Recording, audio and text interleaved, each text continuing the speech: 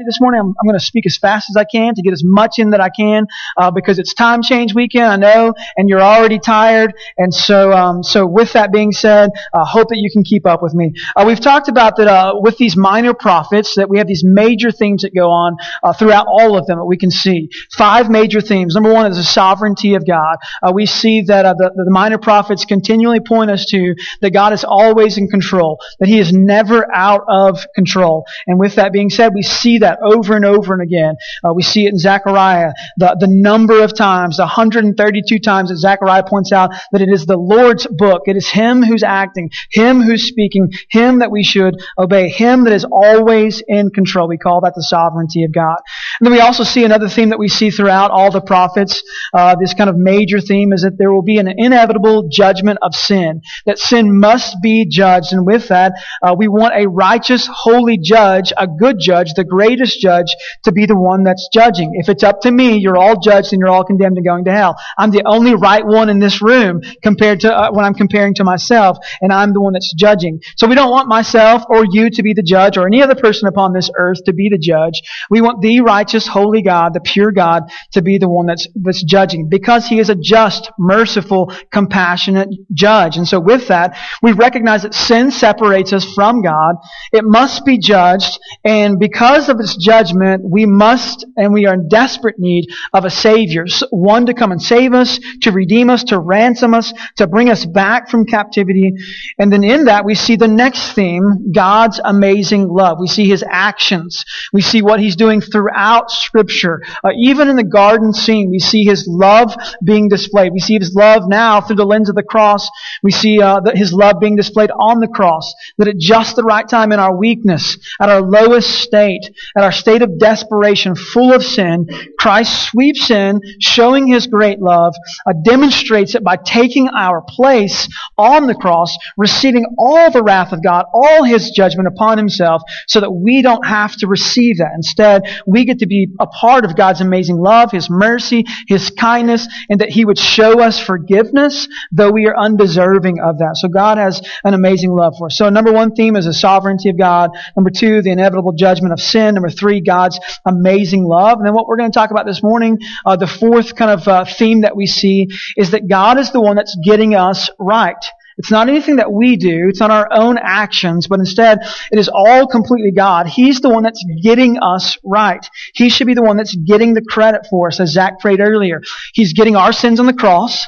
He's taking those sins upon Himself, and then He's getting us right, or getting us righteous in His eyes, so that we might have a right relationship with Him. So it's His work that's being completed, that needs to be completed, that is completed, that makes us right. And then next week we'll talk about the coming of a Messiah, the coming of the Messiah, the one who's going to come and save the world. We know that to be Jesus because we're reading this Bible through the lens of the cross, or through the lens of Christ Jesus. And so we get to read backwards some. So when we read these minor prophets of the Old Testament, we're not just looking at it as something that happened in the past, but we read it as good biblical interpreters, and we read it through the lens of Jesus, through the lens of the cross. And so I want to say to you this morning that it's not our responsibility to grow a church. We're not here to grow a church. It's not our purpose to grow a church. We are here to grow in Christ. So my family didn't move here to add this to a resume. We didn't move here to grow our family more. We didn't move here just to grow our bellies or whatever it may be. We came here to grow in Christ. And the same should be said for you also. Now, this morning our hope is that we would grow in Christ, that we would be maturing in Christ. Psalm 131 says that we would recognize that we need to be weaned from our mother and mature and grow up. And so we see that. Well, the only way for that to happen is through the process we call sanctification.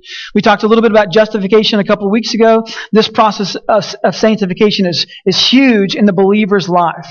That we're recognizing that it's God the one that gets us right and is also getting us right through the process of sanctification. That we're growing in Him, that we're maturing in Him. That no matter your age, whatever it is, young, old, medium, whatever you want to call yourself, we are still continually growing in Christ. Yes, we want our bellies and our height to stop, but we want our growing and maturing in Christ to continue. And so that's really the purpose. When we read Zechariah, when we read Haggai, when we read Ezra, when we read these prophets, is really the point, the temple. The rebuilding of the temple. Is this really what God is desiring? Oh, that there would be a building with my name on it. Is this really what He wants or really what He desires? Is it really about as many people as we can fit into this new temple? Is it really about that? Is it really about how much money we can stock up in the name of Jesus? What is it really about? It's really about Him receiving glory, His name being proclaimed throughout all nations, every knee bowing at His name, everyone recognizing that He is the one that's acting, that He's the one that's getting people right, that He's the one that's righteous, and so because of His righteousness, we can be righteous also. Can you imagine for a moment, maybe you're going to apply for a new job, or it's an old job that you're having to reapply for, and they ask for your resume, and so you proudly submit your resume to them, and you have a list of accomplishments, a list of education, a list of things that you say is right, references to confirm all these things about you, and you turn this in. What if for a moment you thought, on your resume, all I'm going to put on this resume is that I belong to and I follow Jesus. Now, right, you need education. You need some kind of training, formal training for whatever job that you're applying for. But what if the employer of this new job that you're applying for looked at your resume and saw above all else highlighted in bold, underlined, I belong to and I follow Jesus. And that was enough. Most of you are thinking, there's never going to be an employer that would ever hire me with just that short sentence on my resume. I have to add more than that. Even if I'm applying as a pastor or a minister at a church or a missionary to go represent Christ, I better put I belong to and follow Jesus, but I better put all these other things too. All these other things that I say give me value or worth or make myself worthy of being employed by this company or organization. We don't ever really come to the conclusion that Jesus is enough until we're like Linda Jones, our fellow church member, who's lying in our hospital bed, hearing the words of Jesus saying, Jesus is enough in this moment. In fact, He's more than enough. And as I'm welcomed into the presence of Christ, praise be to God that He is enough. So at some point, we as those left, still walking, still growing, we have to get to a point where we recognize that Jesus is it, that He is enough. That what He's done, what He's doing, and what He's going to do is enough. It's enough to get me right and keep me right. He has done it and completed it all. And so we see this kind of played out in Zechariah chapter 3 and chapter 4. 2 points that I want to make to you this morning within a lengthy text together. So I'm going to make 2 simple points to you this morning. I know it's time change weekend, and I don't want your mind to be too filled to where you reach a point of just exhaustion and mental nap needs to happen. So let's read together. Zechariah chapter 3. Read a few verses here together, make some points, and then you respond, and we'll glorify Christ together. Zechariah chapter 3 verse 1 says this. This is a vision of Joshua the high priest. It's a vision given to Zechariah. It says this, Then he showed me Joshua the high priest standing before the angel of the Lord, and Satan standing at his right hand to accuse him. You kind of have this picture. Maybe you've read Job and you see the same thing. Maybe you've read Matthew chapter 4 and you see the same thing with Jesus and Satan against each other in a sense. Joshua, his name means the Lord is salvation. And he showed me Joshua, the high priest. These are 2 really important topics in the Bible. Joshua, the Lord is salvation. And number 2, the high priest. He is the high priest standing before the angel of the Lord, and Satan standing at his right hand to accuse him. And the Lord said to Satan, The Lord rebuke you, O Satan. The Lord who has chosen Jerusalem rebuke you. It is not this a brand or fire stick plucked from the fire? Now Joshua was standing before the angel, clothed with filthy garments. You got that picture in your head right quick? Just picture a Joshua, whoever it may be, whatever kind of picture you have in your head. And he's clothed there with the dirtiest clothes you've ever seen. He's standing with filthy garments. He's standing in the presence of God with filthy garments. He's standing in the presence of God, of angels, and Satan with filthy garments. Who is praising him in this moment? Who would be praising his filthy garments? Only Satan. The Lord rebuke you, Satan. You look at these filthy garments and you say, praise be to the filthy garments. Praise be that Joshua is covered in these iniquities. Praise be that Joshua is covered in these filthy garments. But God, through His sovereignty, through His righteousness, through His just judgment, through all this, through His mercy, He looks and sees differently. Verse 4 says, and the angel said to those who were standing before him, remove the filthy garments from him. Notice, in this moment, God doesn't turn to Joshua and say, hey, Joshua, take off your filthy clothes. Instead, He says, remove the filthy garments from him. He employs someone to go and remove the clothes, the filthy clothes from Joshua. Take the dirty garments off, remove them. Joshua, stand there, let the garments be removed. He said to him, behold, I have taken your iniquity away from you. What does God say? God says, I have taken your iniquity away from you. Who's doing the taking away? Who's the one that's getting things right? Who's the one that's getting Joshua right in this moment? God is the one that's acting. He's the one that's doing the righteous things. None of our righteous works ever compare to the righteousness of God. And so we must trust that He's the one that's getting us right. Who is it that's removing the filthy clothes? It's God. He's the one that's He's taking off the dirty clothes and putting on festival clothes upon him. It says, I have taken your iniquity away from you, and then I will clothe you with pure vestments, or with festival clothes, with celebration garments. I will put you as the high priest, no longer covered in filthy clothes or filthy garments, but instead I'm going to remove those from you, and then clothe you with righteous, holy, festival, celebration clothes. We see this played out in Revelation chapter 19 too with the church. We are the church. Christ covering us with these new clothes. Taking off the old garments, the filthy clothes, the clothes full of iniquity, sin, all those things. Removing those from us and then clothing us with righteousness. I mean, this is what Jesus talks about in John chapter 3 with Nick at night. Talking about a rebirth. I mean, did any of you have anything to do with your first birth? Think about that.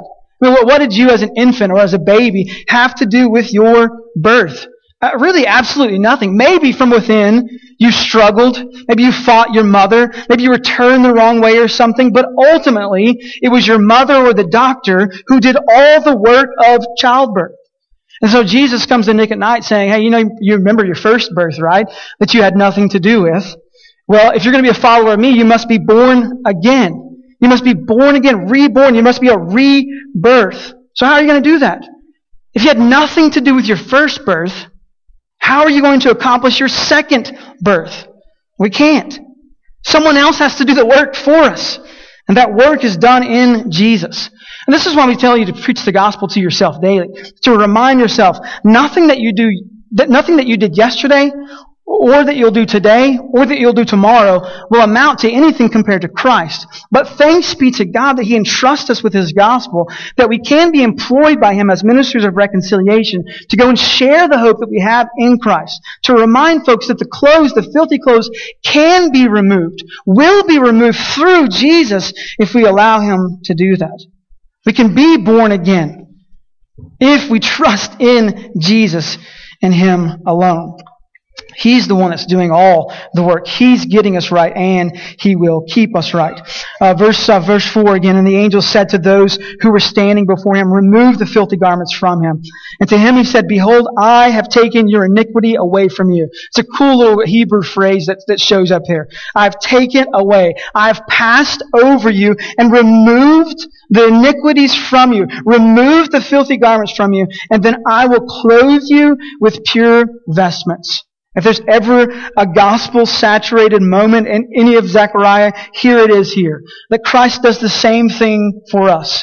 He comes and He removes our iniquities. And Psalm 103 says, as far as the east is from the west, He removes them from us. And then He clothes us with His righteousness. He puts on festival clothes on us. Celebration clothes on us. No more walking in the grave. No more walking in death. No more walking in sin. Instead, Christ clothes us with celebration righteousness that we might be alive, living as Christ desires for us to live. Thank you for that. Amen. That was awesome. And I said, let them put a clean turban on his head. So they put a clean turban on his head and clothed him with garments, and the angel of the Lord was standing by. All this being done by God.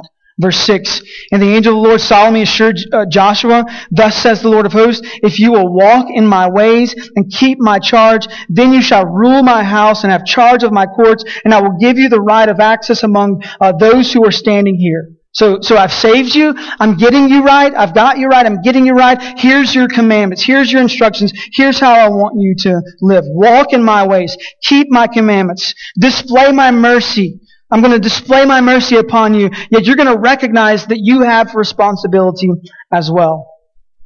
Hear now, O Israel, verse 8, Joshua, the high priest, you and your friends who sit before you, for they are men who are assigned. Behold, I will bring my servant the branch. We'll get to this in a few weeks from now, but this is a reference to Jesus. Verse 9 says this, for behold, on the stone that I have set before Joshua, on a single stone with 7 eyes, I will engrave its inscription, declares the Lord of hosts, and I'll remove the iniquity of this land in a single day. Think about how much sin has happened since the beginning of time. How much sin has happened since Adam and Eve rebelled against God. Think how much is piling up, piles upon piles upon piles of sin. And God, in His power, can come in a single day, wipe all of sin out. How is that done? Teach the gospel, preach the gospel to yourself. It's all done through Jesus. I will remove the iniquity of this land in a single day. And then here's a crazy moment. Verse 10 says this, and in that day, declares the Lord of hosts, every one of you will invite his neighbors to come under his vine and under his fig tree. A crazy moment. And on that day when we see that sin has been wiped away, we will want to invite our neighbors to see the goodness of the completed work of Christ, that they may sit under Him instead of something else. Once you've recognized the mercy and compassion and love of Christ, all you will want to do is have everyone else to come and sit with you under Jesus. All my neighbors. Here we are talking about a Jewish folk who were captives of a foreign land, exiled. God brings them back to their homeland that the Gentiles had taken over. There weren't Jewish people as neighbors anymore. There were these Gentiles, these exiles, these foreigners to God's people. And Zechariah in this vision from God is being told that once the people of God recognize who God is and what He's done and what He's doing and what He's going to do, every one of you will invite his neighbors to come sit under his vine and under his fig tree. Is this not a commandment? Is this not an echoing of a commandment that Christ gives us as followers of Him? That we also would go to our neighbors and extend the love and the mercy that God has extended to us? That we also would go to the ends of the earth telling them and proclaiming the excellencies of Christ?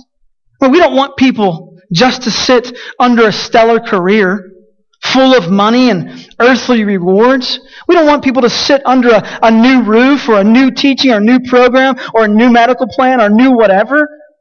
Ultimately, we want people to sit under Jesus, resting in Him, in His completed work, because that's the only place life will ever find value. And so we must tell ourselves, preach to ourselves, let's sit under Jesus every day, resting in Him and His completed work. He's the one that's getting us right. He will continue to get us right from here on forever because He has the power to do so. Let us not be distracted. And unfortunately, with these people in Zechariah 3 and 4, they became distracted. Maybe it was the people around them. Richard Phillips says the restoration community, the people belonging to God, had arrived some 18 years earlier to a wretched city. Like Hobbes, right?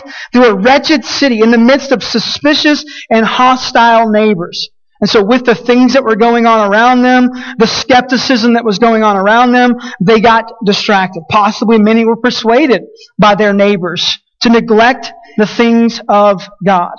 In fact, this governor, his name's Tattenai, you can find him in Ezra chapter 5 and 6. He was a governor. He became even more skeptical of what the Jews were trying to accomplish. The Gentiles were people around Jerusalem. They were hostile to the city's restoration, particularly to the temple's restoration, mostly because the Jews were unwilling to associate with their neighbors. They were unwilling to engage in maybe even life with the folks around them. And so Governor Tattenai, he sent officials to challenge the authority to rebuild the temple. He was challenging the Jews. Who gave you authority to go in and do this? And so they gave answers. Ezra 5 and 6 kind of tells you more about this. They gave answers to Governor Tattenai. Hey, this is who gave us the authority. He wasn't satisfied with those answers. And so he appealed to King Darius to find out who authorized the rebuilding of the temple. It wasn't an easy place. Just because it was Jerusalem and the place of peace, it still wasn't an easy task for them. And they got distracted, persuaded by their neighbors to neglect the things of God, instead of persuading their neighbors to worship the one true God. Right, possibly many had abandoned their role as representatives of redemption and restoration and began living like the world around them instead of the God who saved them. So the numbers, a result of possible persecution, the numbers were few that were still rebuilding the temple. And the strength, the weight and the burden of the broken world was on them, and they were waning in their strength. They were weakening in their perseverance. It was so small they began to turn to other things. And so someone needed to be reinvigorated. Someone needed a word from the Lord to remind them of what their task was. Someone needed to be reinvigorated. They needed to be reminded of what the true work really was. I mean, what was going to be the oil that would fuel their lampstand, that would shed light on these things? What's going to be the gas for their car to keep things going? The wood for their fire? The router for their Wi-Fi? What's going to keep them going? So we catch up in chapter 4. It says this, verse 1. And the angel who talked with me came again and woke me, like a man who is awakened out of his sleep. And he said to me, "What do you see?" And I said, "I see, and behold, a lampstand, all of gold, with a bowl on top of it, and 7 lamps on it, with 7 lips on each side of the lamps that are on the top of it." It's crazy, right? I mean, this is a crazy little image, maybe of a candelabra or some type of chandelier or maybe a menorah. And there were 2 olive trees by it, one on the right of the bowl and the other on its left. And I said to the angel who talked with me, "What are these, my Lord?" Then the angel who talked with me answered and said to me, "Do you not know what these are?" And I said, "I already asked the question. Why are you repeating? I don't know what's going on here." "No, my Lord." Verse 6. Then he said to me, "This is the word of the Lord to Zerubbabel. Not by might, nor by power, but by my Spirit, says the Lord of hosts." Remember the task of rebuilding the temple? How are you going to accomplish it? Not by might. Not by the number of people that you have. Not by might. Not by the number or the great number of work or the workforce or the great laborers that you have. Not by power. Not by your physical strength. But instead by the Spirit of the Lord. Church, First Baptist Church Lovington, how often have we made those excuses? We don't have enough people. We need younger folks with more strength to do these things. Could we just take this word right here and say, we don't need more people. We don't need more strength. We need the Spirit of God to do the work. H.C. Leupold says, if success is to be gained in the achievements of the people of God, it will not be secured by what man can do, but only by the Spirit's work. We cannot depend on our own strength or our own numbers to accomplish what God desires to accomplish in this world today. We must be dependent upon the Spirit of the Lord. Not by strength, not by might, but by the Spirit of the Lord. Even the Jews in this moment had began trusting in their own strength, their own power, their own might, their own numbers. And in that they weakened. They got distracted. They needed to be reinvigorated. And the only way that was going to happen was through God's Spirit. We must fight every day against the teaching that I can do this, or I've got this, or I can achieve, or I can succeed, or I can do whatever I put my mind to, especially in terms of what God desires for us. If we think that we can accomplish salvation or sanctification or maturity or justification or any of those things, if we think that we can accomplish those on our own, we have misinterpreted everything the Bible says. It is about God getting us right for His glory.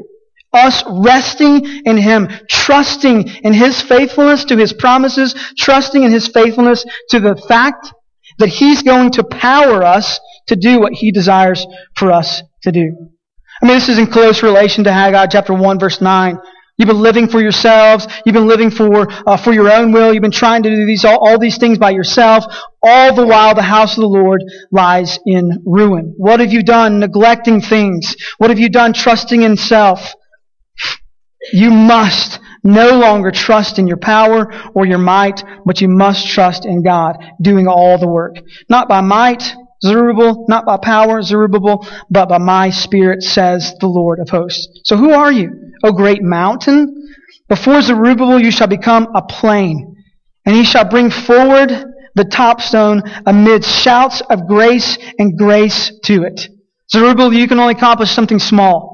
And the thing that you accomplish that you think is great, maybe this is the size of a mountain, will become a plain at the work of the Lord. He can remove that mountain. He can remove iniquities. He can remove mountains.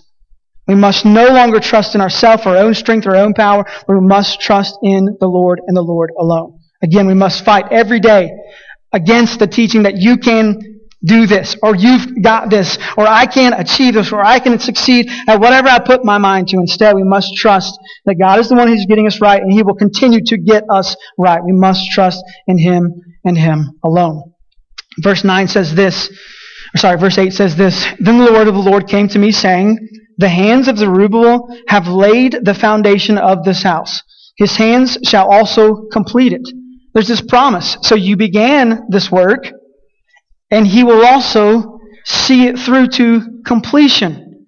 It sounds very similar to what Paul says in Philippians chapter 1, verse 6, that He who began a good work in you will also see it through to completion.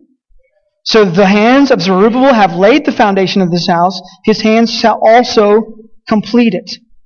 Then you will know that the Lord of hosts has sent me to you.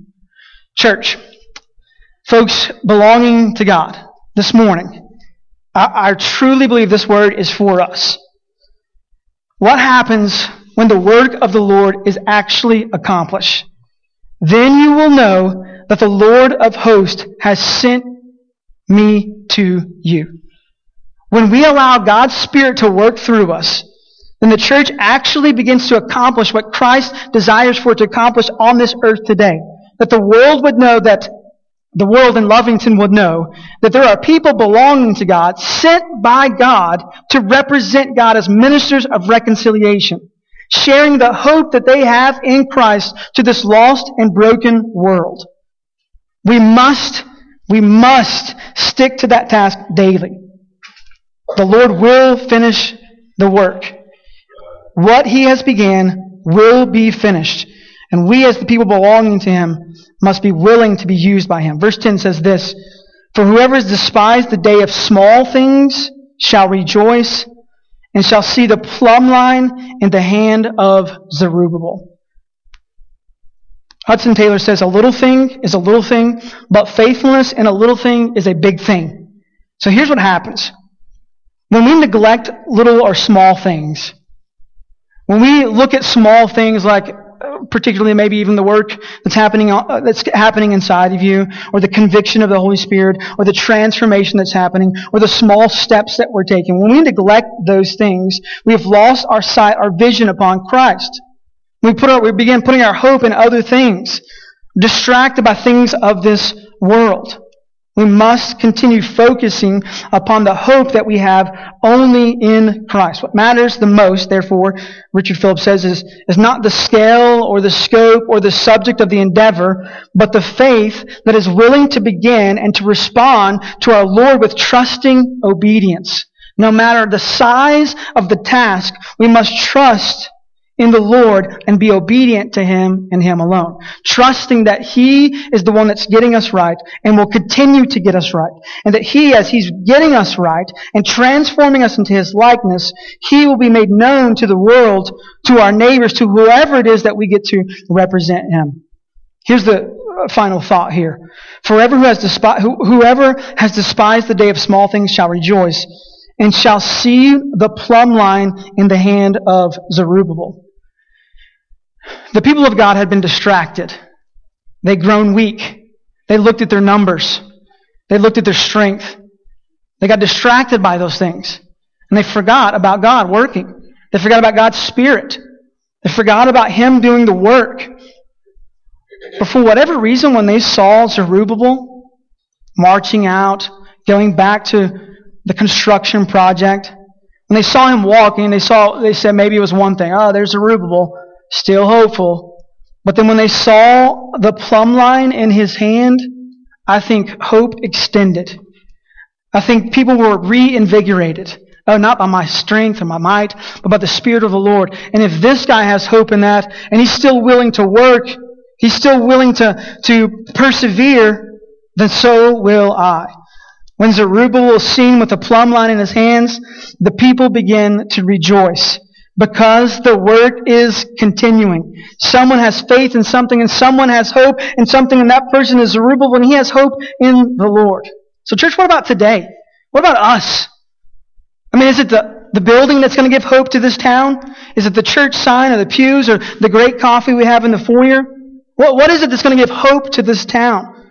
Is it going to be the person walking around in faith and in trust and obedience and in hope in Jesus, trusting in the small things, trusting in the huge thing that Christ has accomplished, trusting in this small little branch or the small little shoot, Jesus? Are we going to trust in these things? You see the plumb hand in the hand of the builder, and it tells us that we see at length the great things that God is about to accomplish, the things that we only see as a shadow, dimly visible now, echoing throughout. God is still working. He's still sovereign. He's still on His throne. He is not giving up no matter what is happening in this world. Why do these people have so much hope?